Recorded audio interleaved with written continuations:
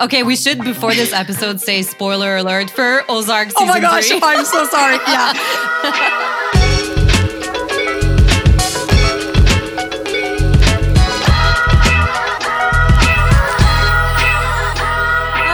So here we are, podcast number 4, and we are actually doing this remotely, which is usually not our style. We're usually pretty much together often anyways. But it's a world pandemic. You're home. I'm home. We're recording remotely to stay home and stay safe. So of course I have Jennifer with me. JB, how's it going? I'm doing super well. How about you? Well, the pandemic has now been going on for about 5 weeks. Yeah, something like that. So I feel like now I'm at the acceptance stage. There's been many stages. Definitely the anger stage was my most memorable. How long did it last? That was a good week. And yeah, so there's been the sadness, the fear, the anxiousness, you name it. But now I feel like we got ourselves in a groove. Yeah. And we've, definitely, like you were saying earlier, some people say they have much more time and we don't really relate. I honestly, no. That's all I'm going to say. Yeah. I feel like I'm busier than ever. And I know that's what you were saying this morning too. So, of course, to keep things rolling, we are here recording our podcast. And today, it's going to be all about ingredients. It's very exciting. Yeah, which I think is super exciting because last episode, I should say, it was about green beauty and clean beauty. So I think that this is going to tie into the last episode really nicely. Agreed. And I know you have a lot to say on ingredients. Is that right? I do, and I think you do as well. Yeah, so I think together we have even more to say. Watch out. And it's good because there's a list, right? So we're not going to go on for too long because we could literally, I think, talk about skin and ingredients for days. So yeah, this will be cool. Here we are talking about it like 8 years later together. So just imagine. With ingredients, there's so much, like you said, that we could talk about. So we're going to try to narrow it down a little bit today on this podcast. And of course, we can do like a more deep dive on other things further down the line with other episodes. But I kind of wanted to touch on like a broad aspect of ingredients.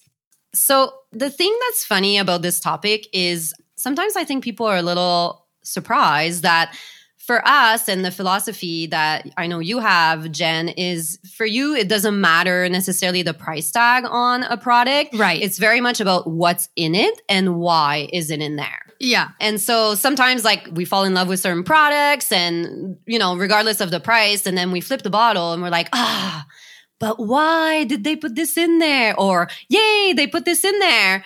Because it really affects how we view the product as a whole and what our expectations of it is.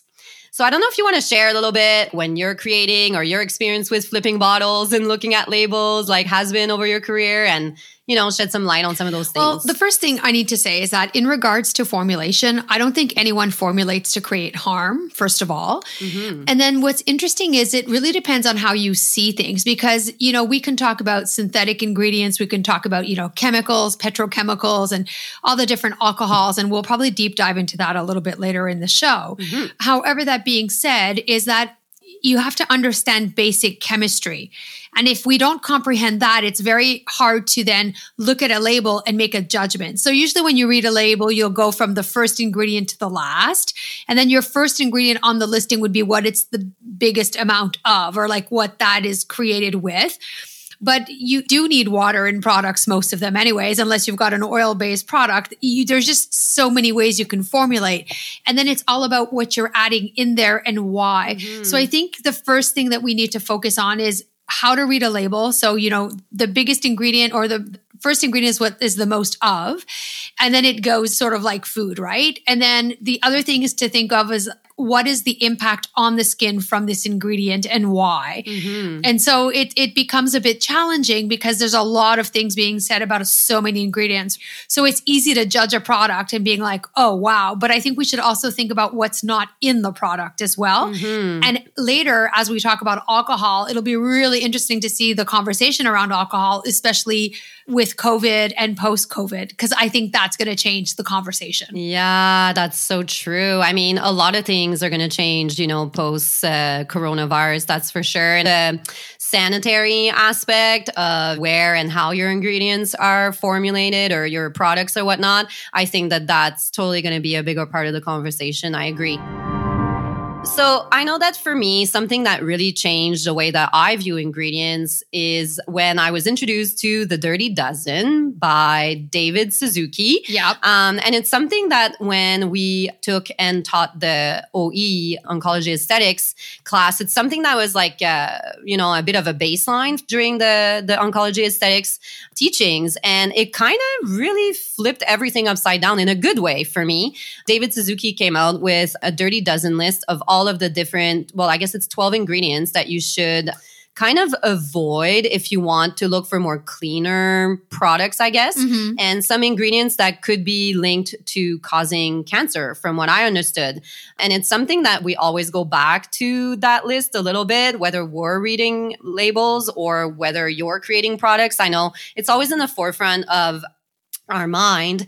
And I think it's such a great guide. I remember, Jen, we had printed kind of wallet size, the list of the Dirty Dozen for people. So when they go in the pharmacy, they can just have it on them to refer. And some of the big ones, I know you've touched on it, I think in the last episode of our podcast, the perfumes and the fragrance, that is a big one. It's huge. Yeah. It causes so much irritation. And I don't know if you wanted to maybe touch on some of the big ones that, were extra highlighted on the Dirty Dozen list for you. Well, there's a lot of them. But for me, anything to do with, talc is another big one for me. I know we find a lot of talc in makeup. So it's not something we would use necessarily in a formulation of a skincare product. But the interesting thing is that they're finding more and more studies that correlate, the use of talc. So baby powder, with young babies and diapers and cancer. And there were actually a few press releases, done by Johnson's & Johnson's on that. So I feel like a lot of people are trying to get away from talc and formaldehyde and all these other ingredients. The thing is, it's always a question of where is it being derived from, right? And so I think that it's a very touchy subject, I think, when we talk about the nasty ingredients, so to speak, because then it becomes a question of, so for example, parabens are a big no-no, but when you realize that, parabens are the most well-known preservative in the world and on the market. So what people are thinking, or what is said, is that if they're poorly designed, they can cause various forms of cancer. So think tumors of the breast cancer type of thing. I think that that's so well said. The way you just said that is if they're poorly designed. I just want to point that out. Carry on. Yeah, because what we have to remind ourselves with is that the evidence that is kind of on the fence in regards to parabens, the new ingredients that we're using to replace those parabens, there's not much studies done on those either, right? But if you have to think also is if you look at parabens, you have them naturally occurring in various fruits, such as blueberries, for example. So I think that there's a lot of evidence that is actually trying to show that parabens can be safe in small quantities, but there's not a lot of data on that. So I think we've got to be very careful with this idea of everything is bad, because I believe that preservatives are important. Even though a lot of people don't like the idea of having, whether it be a preservative or an emulsifier in a product, I feel that preservatives are important. They stop or slow the growth of bacteria in product and harmful microbes. And I'm telling you, this idea of any water-based product, you need to have this preservative in there, because that's the only thing that's going to help stop that. And so post-coronavirus, more and more people are going to be asking what's in there. Is there something, because we went through this whole idea of everything was so synthetic, right? Right. And then everybody wants this whole idea of organic or, and what does that even mean? And we've talked a bit about that. And I think that somewhere down the line, we're going to do a special podcast with a guest and we'll do something on sustainability. I know for you, Jazz, as well, it's like it touches our heart profusely. It really does. It affects all the decisions, I think, that we make. It's insane. And even like more now than ever. But the idea is that a lot of people assume that preservatives will cause irritation. And that's why preservatives are such a worry for so many. But when you realize that if you have a compromised immune system and you're using products that are water-based that don't have preservatives, well, if that bacteria proliferates and you're putting that on your skin, you're going to have an issue. So it's going to change the way we talk about things. Yeah. No, and I love the sort of perspective that you're bringing on this regarding that certain preservatives or emulsifiers or like those ingredients that I think a lot of people think are bad, sometimes they're serving a crucial role in the product. And if they were taken out, the product would do more harm than good, or it would not at all give the results maybe that people are expecting or want. So that's the other thing. Well, and that's the thing, because like ethylene glycol is what you find in antifreeze. So like what you put in your car. Yeah. But then when we talk about propylene glycols or butylene glycol, a lot of people will go on about how it's so toxic. But depending on the quantity that's in there, it is non-toxic. Right. That's the other thing. Right. So it's like, yeah, it's toxic if you drink it. But we're not working with ethanol glycol that you would have as an antifreeze. So it's this idea where these names and the chemistry behind it, it's like sulfates are the same thing. When we talk about sulfates, there's different forms of sulfates. And I remember this was a big conversation we had when we created the Peony Cleanser. Yes. Because you can have sodium lauryl sulfite and you can have the sodium laureth sulfite, so LAURETH. And they're both surfactants, but one is more damaging to the skin than the other. So it's easy to look at them and get them both confused and be like, oh, that's a harmful thing. Yeah, especially with all these like crazy terms and words. It's so easy to associate, right away. So when you're reading that label, you're just like, oh yeah, this is a red flag. I saw a red flag in regards to this ingredient.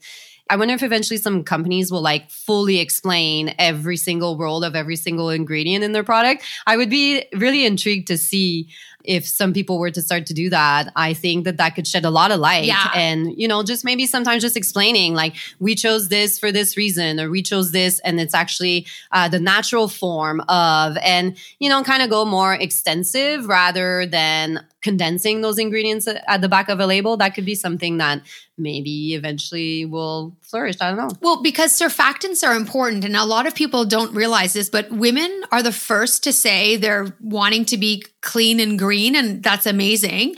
But then when you start talking about surfactants, they're all like, oh goodness, this is dangerous. But then you create a cleanser that doesn't have any, and they all complain that it doesn't have this, because surfactants are nifty little molecules. They help take away, they bind to oil, they take away all the dirt, all the stuff that's on the epidermal layer. So at the end of the day, those substances, like the acid mantle, is usually, hopefully, in good quality. The pH level will be, between 4, 6-ish, 7, depending on each person. So don't quote me on these numbers, but it's an average. Each person is different. So oftentimes cleansers don't even have a pH on the bottle. So you don't even know what the pH of that product is, right? So that's another issue. So what I'm trying to say is that the surfactants, as much as people don't like them or complain, a lot of women want a good cleanser that's going to take off all the makeup. But if the surfactant in the product and your cleanser is well formulated and it's trace amounts and your pH is balanced in the product, it's not going to be over drying. It's not going to lead to irritated skin. Is surfactants, is that what makes it foam? Yes. Exactly. So think of your shampoo. Yeah. So that's the one ingredient that a lot of people are really worried about, but because there's different kinds. Exactly. So, you can have sodium lauryl sulfite, laureth. So it's LAURETH. And, the one that we have that's in our cleanser is made of, with like a coconut extract. Exactly. So it's actually derived from something natural, even though. So it makes it a lot less irritating. And it's all about the size of the molecule. not many people ask us this question, but it's a very mild surfactant. But we did have a few emails at one time about this SLS, that we have, or SLES that we have in our product. And so it's nice when we have the time to explain why this isn't a product, what the percentage is, and then trying to explain to people that, you do have an acid barrier, and it wants to defend itself against whatever you're putting on the skin. Mm-hmm. So it's more a question of understanding why someone would choose one ingredient over another. Exactly. So usually you would want to choose a cleanser with a low pH. So less than 6 is usually your ideal. So if you have that information for you, that's great. Which is what we use as a base when we formulate our cleansers, just to be super transparent and be out there and say this. What's really interesting is that when you're doing your listing of ingredients and what you're choosing is often what you see on the back of a box with the ingredient listing is people don't mention the whole compound. Yeah. That's another thing, for right? sure. Mm-hmm. So what happens is it's very rare that, right now we're working on something new. And, emails are going back and forth with the chemist. And, the one ingredient I want, I'm not going to divulge, but Jazz, what we're talking about, it is a compound. So this one ingredient, so most people would probably just name that one ingredient and call it a day. But it's compounded with other things because it needs to be effective. Yeah, so that definitely affects the label reading that we were talking about earlier, for sure. Exactly. So I like that you talked about the pH and all that, because it makes me think when we are talking about ingredients and different things, I know that a lot of times our philosophy definitely comes from safety first, of course, working with the skin, not against it. But it also revolves a lot around focusing on kind of like skin food. Like we like to feed the skin. Yes. And so when we think of feeding the skin, when we think of, giving it the vital, vitamins and nutrients or whatnot, of course, right away, my mind goes to all of the different vitamins. Yes. So if we think of vitamin A, B, C, all the letters and so forth, I don't know if you wanted to share maybe some of your favorite for skin and some of your favorite vitamins that are in products that you feel are a great go-to for people. Well, I think that everyone can benefit from vitamins. Like your antioxidants are super, super important because they're going to help preserve, especially if you have a tendency to have a very high when you move a lot, right? So even when we talk about free radicals, even working out will increase your free radical activity. So, pollution is another big one. Stress is another big one. So using, of course, feeding your skin those wonderful antioxidants, your different vitamins, that's a really important thing because in general, it's going to help. Mm-hmm. The only thing is we have to be careful and mindful of is that when we're talking about vitamin C or vitamin A, as great as they may be, so if we were to break them apart, so niacinamide is a vitamin B3. Yep. And it's very gentle, right? And it's a great anti-inflammatory, which is something that, I love vitamin B3 and I try to put it in everything we formulate pretty much when we can, because that's what it does, right? But it could be good for all sorts of skin types. It could be, for dehydrated skin. It could be good for aging skin, any mature, anything. It's great. It does have a bit of a smoothing effect, if I remember. Yes. Yeah. Okay. Yeah. And then if you talk about for example, vitamin C, well then, your vitamin C is a protective antioxidant. So it's very different, right? One is, helps for anti-inflammatory. So think B3, but then your vitamin BC, well, I can't speak today. I get too excited. Vitamin C. This is good because this is exactly how I am when I give a class. So everyone bear with me. Is a protective antioxidant. So it's going to brighten your skin. It's going to increase collagen as well. But vitamin C also comes in many forms. Now, this is not something that I would suggest for sensitive skin or dehydrated skin, right? Whereas vitamin B3 could go for dehydrated, sensitive, mature in the sense of mature aging and hyperpigmentation and acne. So B3 can go to everything. Right. Vitamin C, you'll be more cautious with. Vitamin A, there's different derivatives, of course. We talk a lot about this, but vitamin A is a superstar. lots of research to back it up. Once again, though, however, I would have to say that I would not use it on dehydrated and I wouldn't use it on sensitive skin. That's my philosophy. Yeah. Vitamin A is definitely the vitamin that we get the most questions about. Like usually if we give any sort of lectures or classes or you do any sort of speaking engagements, I feel like the first hand that goes up is like, what about retinol? What about vitamin A or whatever? So, and you, Jazz, did you ever use retinols like back in the day? Do you remember? Oh, I'm sure I have. Oh, yeah, I'm sure I have. I really tried everything under the moon. So, yeah, most likely. But it's not something that I'm gravitating towards much now anyways. No, right? I feel like I'm more with the antioxidants as well and more into anything that's like protective or healing, like that kind of thing. You know, of course, like vitamin E is something that I really like and vitamin K, which is like impossible to find. Yeah, and vitamin C and E work so well hand in hand. So then again, it goes back to formulation, right? So certain vitamins will work better in tandem with another one. And if it's on its own, it won't do the same thing. So that's where formulation is so exciting. And I think that's why I drive people insane. Well, especially with this new product. Oh my God. Yeah. I think too, like when you were saying the ones that work in sync, I'm pretty sure for your body and the way your body absorbs it is the same with certain foods. And if you start taking supplements, like I know, of course, like definitely get some real advice before you start taking supplements. But yeah, I think that there are certain vitamins that like if you want your body to absorb a certain one, you need to have this other one. So yeah, it's quite complex, even though they're all wonderful and they all can create like amazing results and whatnot. There's still a way that they need to be work together, and maybe some combinations are better than others.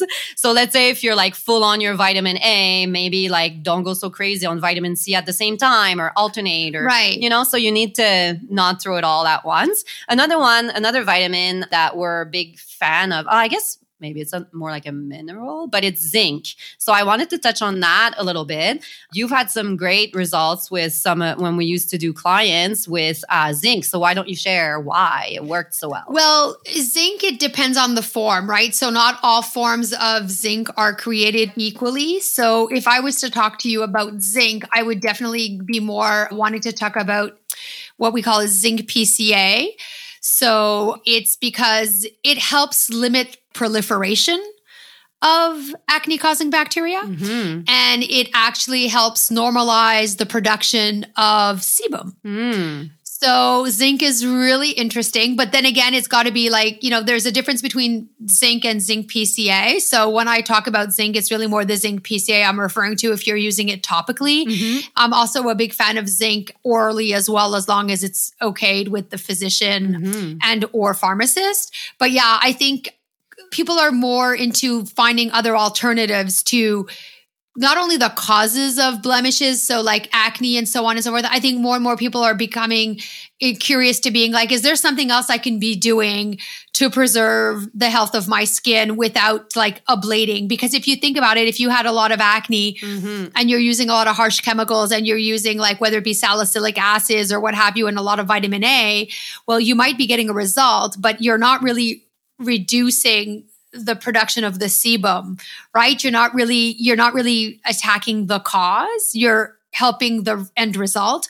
So I think that with zinc PCA, the fact that there is that opportunity, or if it's well formulated, to work on the secretions, on the proliferation of the acne-causing bacteria, that's a pretty darn good ingredient. Yeah. Pretty darn good. And I know when like young girls would be taking it after it was, of course, okayed with the physician to help with hormonal breakouts and like that sort of thing. I know it's because it has to do with when you have your cycle and you're losing so many, you know, vital minerals. Yep. And I know that zinc was a one that we lose a lot as women. So that's why that sometimes, you know, when you're correlating hormonal breakouts with the fact that you're on that time of the month, there was a correlation with that. So I know that we had seen really great results with amazing. Yeah. So another one that we're a big fan of, which I think it's getting a little bit more hype more and more, are probiotics. And probiotics, of course, like the microbiome is a big thing that people are kind of starting to connect the dots. Your skin's ecosystem, the good and bad bacteria. And And probiotics, I mean, I think you enjoy them, Jen, from what I do. recall. I just don't think that they're all created equally like all other ingredients on the market. I don't think that all of them work for a healthy microbiome as easily as we would want to say. Mm-hmm. There's a lot of conversation about whether it's worth the hype or not worth the hype, because there's some of the results that we're seeing depending on the probiotics that you're using. So some people are seeing great results in regards to even pigmentation, eczema, rosacea, breakouts, and such. So I think there's something to explore there, most definitely, because I think there's such a great link between your intestine, right, and the bacteria and your skin and your microbiome. So I think there is something there. Mm-hmm. And it's something to explore most definitely, not only internally, but I feel like topically on the skin as well. So I do think that there's something with the probiotics, most definitely. Yeah, I like this new wave of, I feel like they're being talked about more and more. And I'm always like, ooh, my little ear goes out because I'm like, ooh, I want to hear more of what you have to say about probiotics. Yep. You mentioned earlier about good and bad alcohols. I know this is a topic that you've definitely touched on many times. I know like we've done Instagram posts about them to try to kind of shed some light on the whole thing, because some alcohols are very good and actually super important to the composition of a product. Right. So do you have some pointers, like what would be more defined as a bad alcohol so that people can maybe look out for those in products? Well, the thing is like we have to keep in mind that alcohol is vital for ingredients, right? Because the alcohol is often what's going to help the skin absorb the ingredients. So there's no way we can get away from that. Mm-hmm. Now, there's different types of alcohols. There's alcohols that are going to be more what we call perceived as harsh or unsafe. Mm-hmm. And then you have some that are what we call a low hazard. And some of them are really interesting because, more and more you'll find alcohols that are used with what we call as fatty alcohols. Mm-hmm. So when you talk about your fatty alcohols, there'll be alcohols that'll be created with natural ingredients like coconut and nuts. And so these fatty alcohols, they'll include what we call as acetyl alcohol. So it's a CETYL. And these are alcohols that are usually used as emulsifiers, and they help create this like rich and luxurious texture in skincare. So they're really, really important.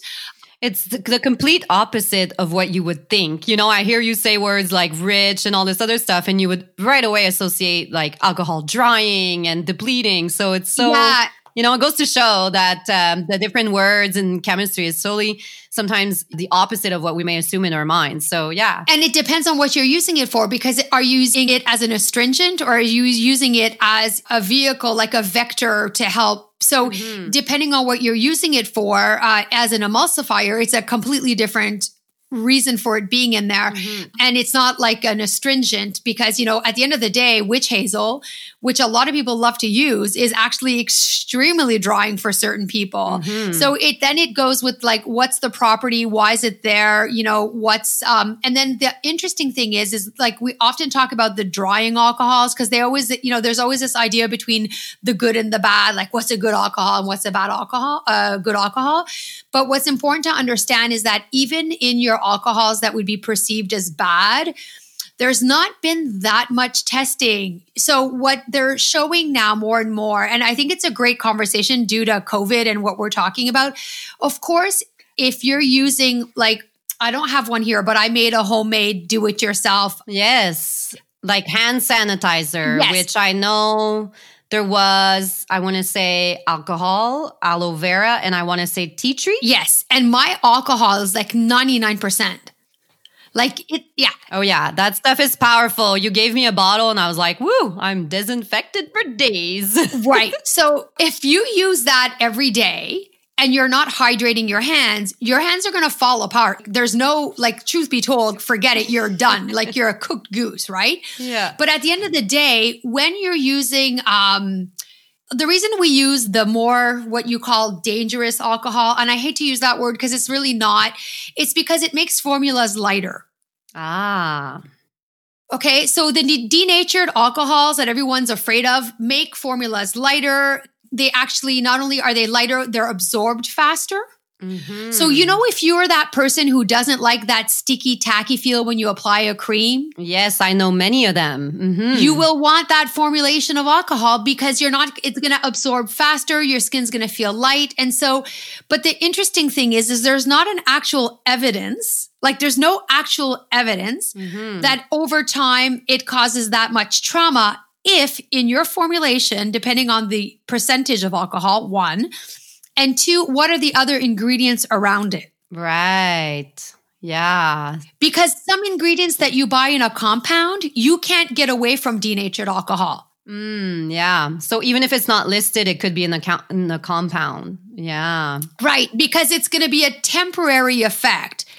So what happens is on application, you might get that, but then in the cream, you have everything that you need. So it actually will reverse the effect with the moisturizer. Do you see what I'm saying? Yes, I do. So it's really a question of how much is in there. Yeah. Because it's really we always say like the dose makes the poison.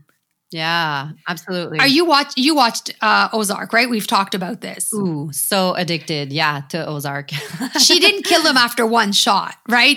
She probably gave him a lot of poison for him to die over time. I don't know, maybe not. But it was really like, oh, you think? I don't know. Oh, I never saw it that way. Okay, we should, before this episode, say spoiler alert for Ozark season 3. Oh my gosh, I'm so sorry. Yeah. So it's really a question of like how much is in there. Like, yes, it's like drinking a glass of wine. There's a difference between drinking your glass and drinking a bottle.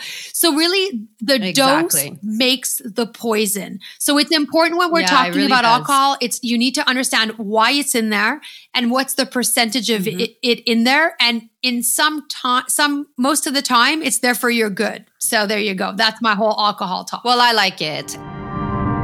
You talked about some oils earlier, and I wanted to kind of end this with touching on oils. We're big fans of oils, certain ones, just to make that clear. We don't love all oils because not all oils are equal necessarily. Right. But some of our favorites are definitely like we love grapeseed. We love sunflower seed oil. Sunflower seed oil is like so amazing because it's got a lot of vitamin E in it, which makes it so it's its own preservative. So that's an interesting way also to look at preservatives. Like the vitamin E is acting like that in that product and maybe you would never guess so. So I just wanted you to touch a little bit on coconut oil because we see all sorts of things like coconut oil had basically a revival a few years ago. It was like coconut oil, your life on your hair, on your toes, on your everything.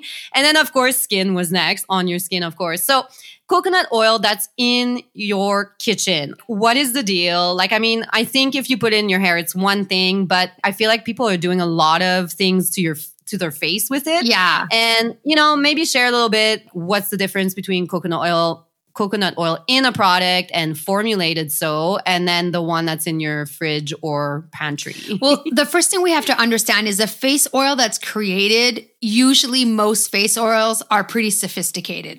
So it's not like just one ingredient. So plant oils are very rich source in antioxidants. So oftentimes face oils will be created with a plant oil.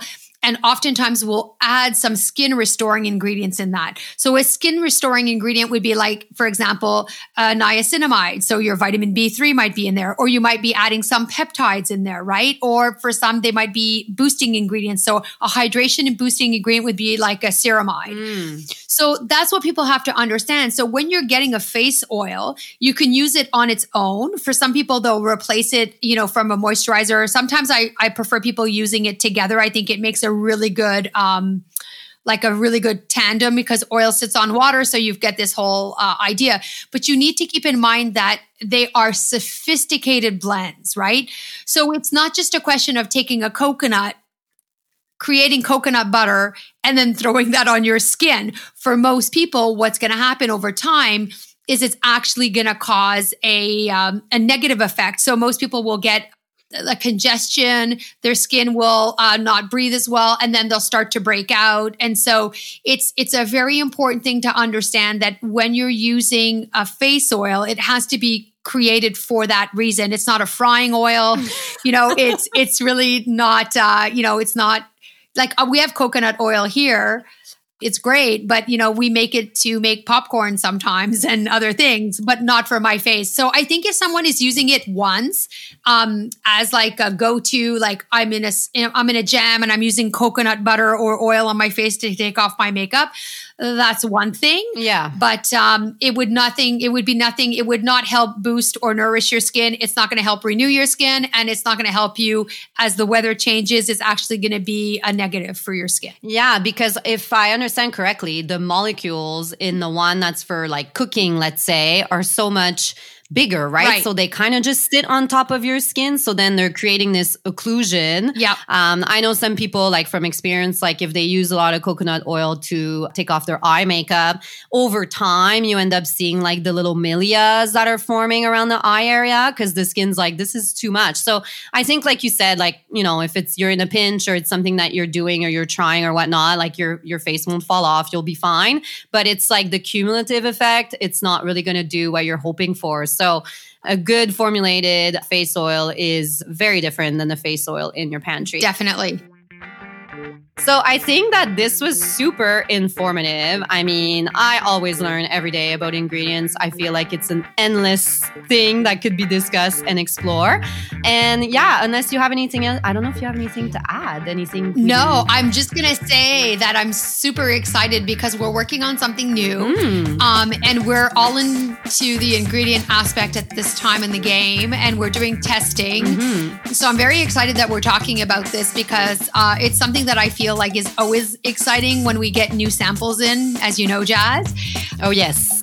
You should see us. And so to be able to talk about it while we're creating it, it's actually kind of exciting. And then we're going to be adding a lot of sustainability talk into all of this as we go. So this was great. So yeah, at the end of the day, it's, of course, be sure to check out what's in your product, what's been left out, and read your labels, but don't go over the top with it all. And if you have any questions ever, of course, about ingredients, DM, email, whatever.